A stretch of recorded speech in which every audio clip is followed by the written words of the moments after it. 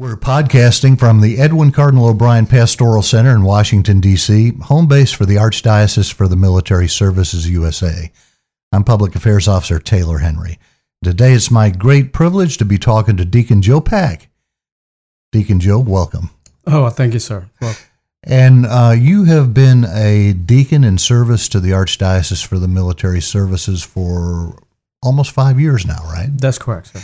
And tell me, what does a deacon do in relationship to military chaplaincy? How do you fulfill the Archdiocese's mission to serve those who serve? So before I answer that, I'd like to congratulations to you for passing the bar exam recently, counselor. Well, thank you very much. It was a 5-year journey, and I'm glad it's over with. And that's almost same as our formation, which was 4.5 years when we started out with the AMS. Anyway, as a deacon, we're ordained to serve. So in retrospect, in support of the bishop, we serve the military community. In my particular case, I was stationed overseas in Korea initially. Then when I got reassigned back to Washington, D.C., I started serving Fort Myers Joint Base, the Catholic community there since May 2015, and also serving at the Basilica of National Shrine at the Bishop's request.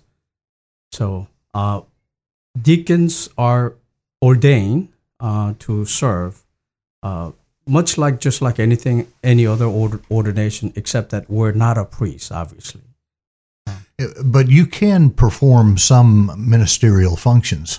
What are those? So, as a deacon, we have 2 sacraments that we actually are given faculties to. We can baptize. So I was given a faculty to baptize, as well as witness marriage, sacrament of marriage, outside of the Mass. I see. And now, you were born and raised in Korea, right? Yes. And you joined the United States Army in Korea? No. I was in 70s. In 1979, I joined the military. I was already in the States. I see. And now, you and Deacon Roy Mellon were ordained together here in a Mass about 5 years ago, August 24th, 2013, correct? That is correct. You have a good recollection. And we had a good conversation before this podcast. Anyhow, you were the first deacons to be ordained directly into the Archdiocese for the Military Services. So both Deacon Roy and I were incarnated into AMS, whereas most of the priests are borrow from the other dioceses. Myself and Deacon Roy, are incarnated into AMS. And at this point, you're the only 2 AMS deacons, correct? That is correct. I think we had this program to see if AMS could extend this formation, but since then, Archbishop decided not to continue the formation. And at the time you were ordained, you were still serving in Korea, South Korea? Yes, as a civilian in USFK. Understood. You're retired from the service. Many years ago. Gotcha. Okay, and so tell us a little bit about what are your feelings about what's going on in Korea with regard? I mean, you have your background where you lived there for so long. You served in South Korea for a good number of years, both in the military and retired, and then as a deacon. What do you make of what's going on right now with the negotiations with North Korea? Well, that's a tough one. Off the record, I could clearly talk about a lot of stuff, but for the record, I think the current administration has done some tremendous work to check the North Korea leadership into at least a talking level. Will they be a peace will anytime soon? I don't know. I would agree with the 50% of the academics who would argue that this is a strategy of Pyongyang regime to continue prolonging until this administration no longer govern this nation. So they're a little afraid of, I think, this administration's strategy. So you think Kim Jong-un may be bluffing? Well, I think he's a very calculated man. I think we always say, excuse me, North Koreans are very, very calculative, and they use the terms like, this is how small countries survive. So I think they are buying time and giving some win to this current administration.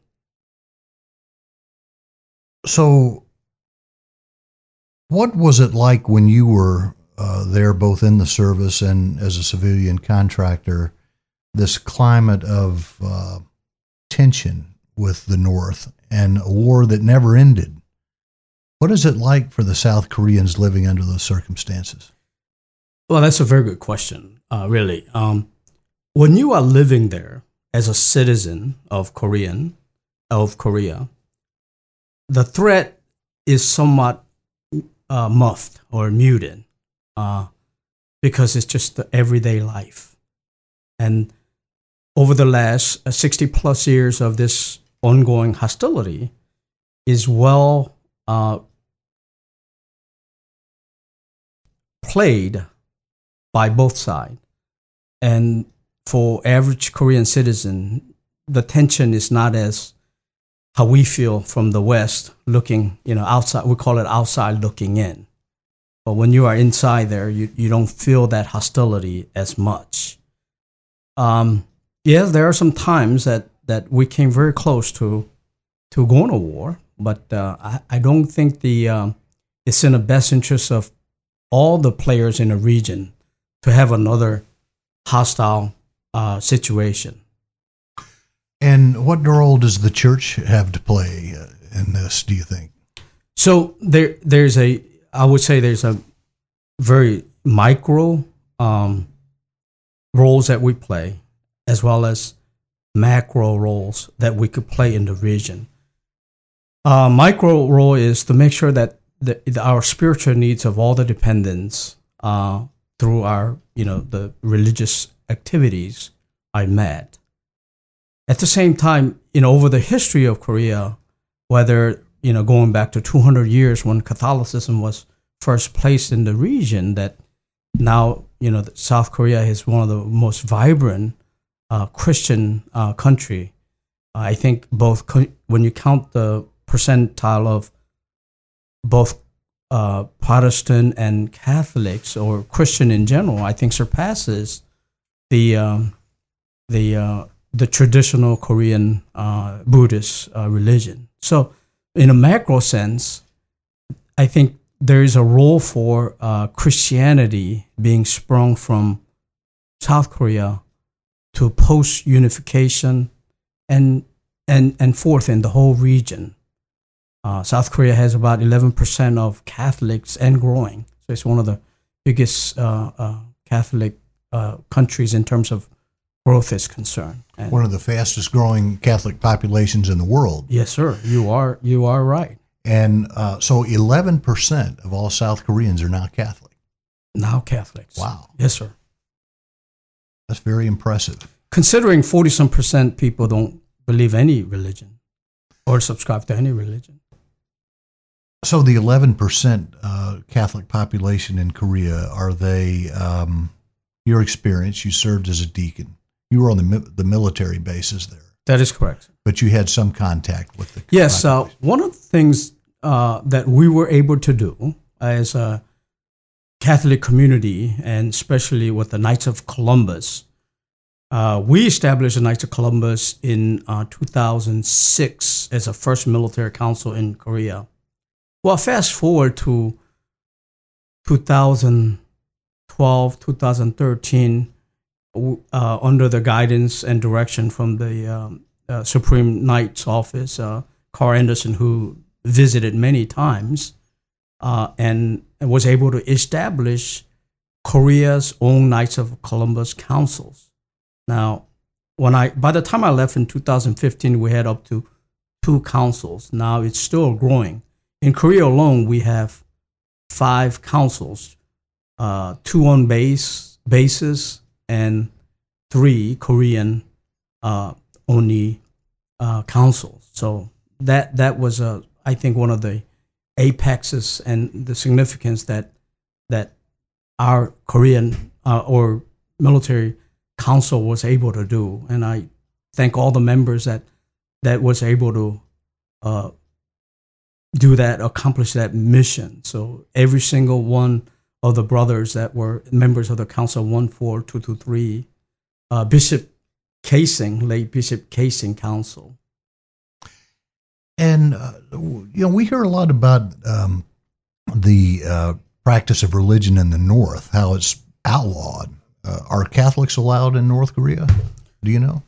No, there's no. The state owns most of the religious activity, and it's pretty much propaganda, we call it, because really there is no such thing as freedom of religion. The regime, the Kim family regime, is the religion of the state. So, so there are quite a few underground religious activities, and there are quite a few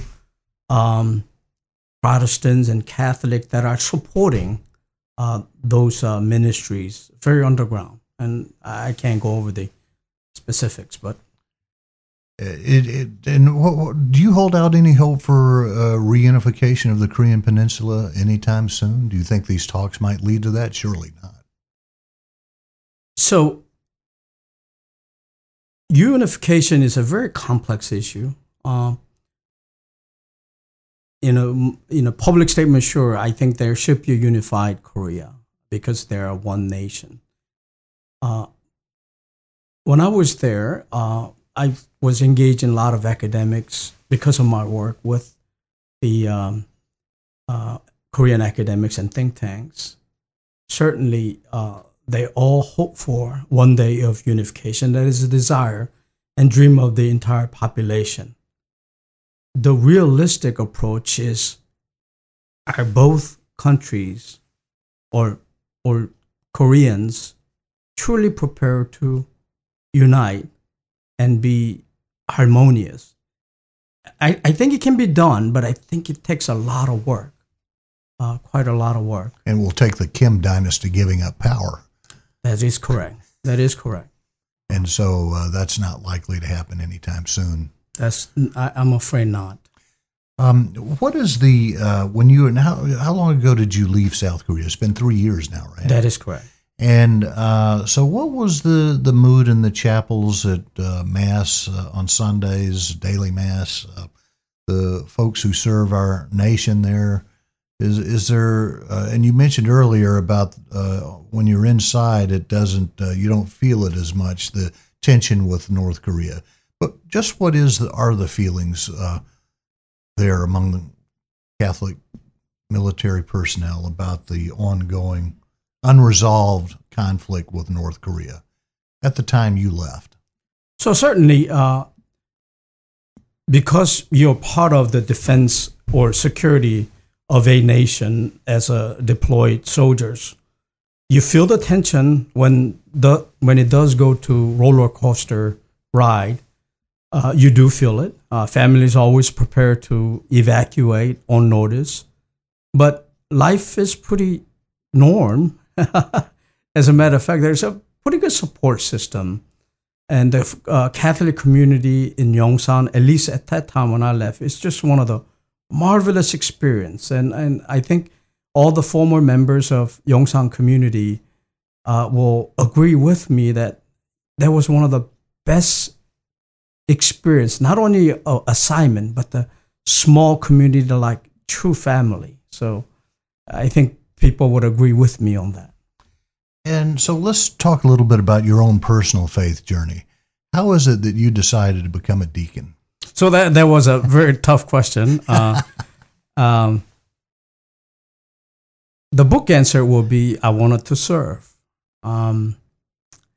I think it started out with having a lot of influence from my wife. She's a very devout Catholic, and in a way, she's still my spiritual director in a way. So I think that has a lot to do with it. I was a convert, and I became Catholic when I married her. So, and through my own journey with serving with the Knights of Columbus, kind of amplify my desire to be ordained and serve as a deacon. And so when did you have this discernment?